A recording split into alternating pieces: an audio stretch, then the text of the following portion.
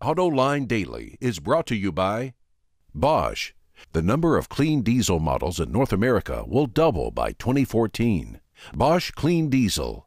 Good, clean, fun. Bridgestone. Your journey, our passion. And by Dow Automotive Systems. Improving durability and increasing design flexibility with Betamate structural adhesives at dowbetamate.com.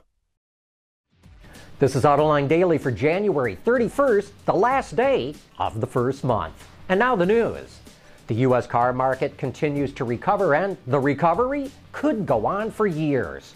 Edmunds says that 8 million people deferred buying a new car between 2008 and 2010, and that as unemployment drops while consumer confidence grows, more and more of those people are coming back into the market. We'll soon see if they are right. Tomorrow, automakers will release their sales numbers for January. And thanks to the strength in the market, Bloomberg reports that automakers are lowering their sales incentives, and that means they'll be putting more profits in their pockets. But if you're looking for a good deal on a new car, maybe you should head down under. According to Ward's Auto, new car prices in Australia are at their lowest in 36 years if you compare average weekly wages with the cost of a new car.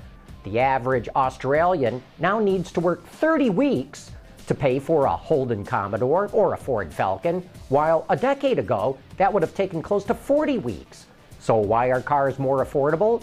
Wages are going up, tariffs have been reduced on imported cars, and free trade agreements with countries like Thailand mean more imported cars are competing in the market. Geez, as if the tsunami wasn't bad enough. Last week, we reported that Yazaki got hit with a record fine from the Japanese government over a bid rigging scheme involving wire harnesses. Now, Uncle Sam is punishing the company. According to the Detroit News, Yazaki will pay a $470 million fine for its involvement in the scheme. 4 executives will serve prison time in the U.S., ranging from 15 months to 2 years. While the chairman and CEO will return half of their pay for 3 months. Auto supplier Denso must pay a $78 million fine, and its top executives agreed to return 10 to 30% of their pay for 3 months. Last year, Furukawa was hit with a $200 million fine by the U.S. for its involvement, and 3 of its executives will also serve prison time in the U.S. Investigators say the scheme did lead to higher car prices, but they declined to say by how much. Some Chinese automakers have been ripping off car designs for years, and while we thought the practice had run its course, well, I guess some of them just can't help themselves.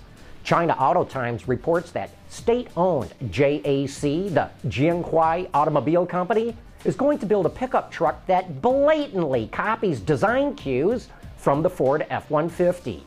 JAC calls it the 4R3 and will likely export it to South America and the Middle East. No word yet on what Ford has to say about the matter. Hagerty Insurance, the company that specializes in insuring classic cars, is predicting which new cars that are made today will become future classics.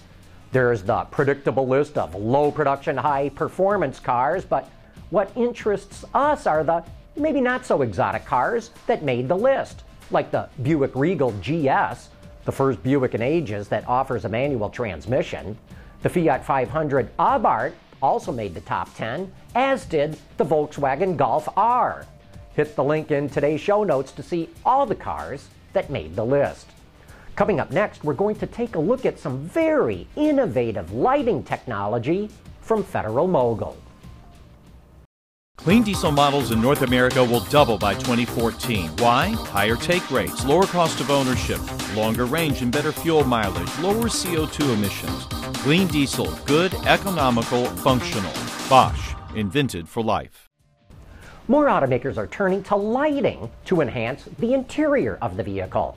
Studies show that consumers perceive vehicles with ambient lighting as safer and of higher quality. Recently, Seamus McElroy visited Federal Mogul's Tech Center to look at some of the lighting technology the company is working on. First up is Federal Mogul's ambient lighting technology. It can be packaged just about anywhere in the vehicle thanks to its innovative light pipe. which is able to evenly distribute light over larger diameters with fewer light sources. One of its more cool technologies is its LED metallized lighting. It conceals ambient lights and trim surfaces with a metallic-looking finish. So during the day it looks like a piece of metal, and at night it lights up. The company says any kind of metal-looking finish is possible, and it can even work with plastics too. Another neat lighting technology is its LED touch-free overhead lamp. It uses a capacitive sensor to detect when a hand is near it and automatically turns on. It even works when wearing gloves. And lastly, the company showed us its ultra-thin overhead lamp. Its thin design allows for more headroom, and it's also more durable because it snaps into place. No screws are needed. Federal Mogul says this helps reduce the warranty too. It also features what the company calls its NovaLens technology.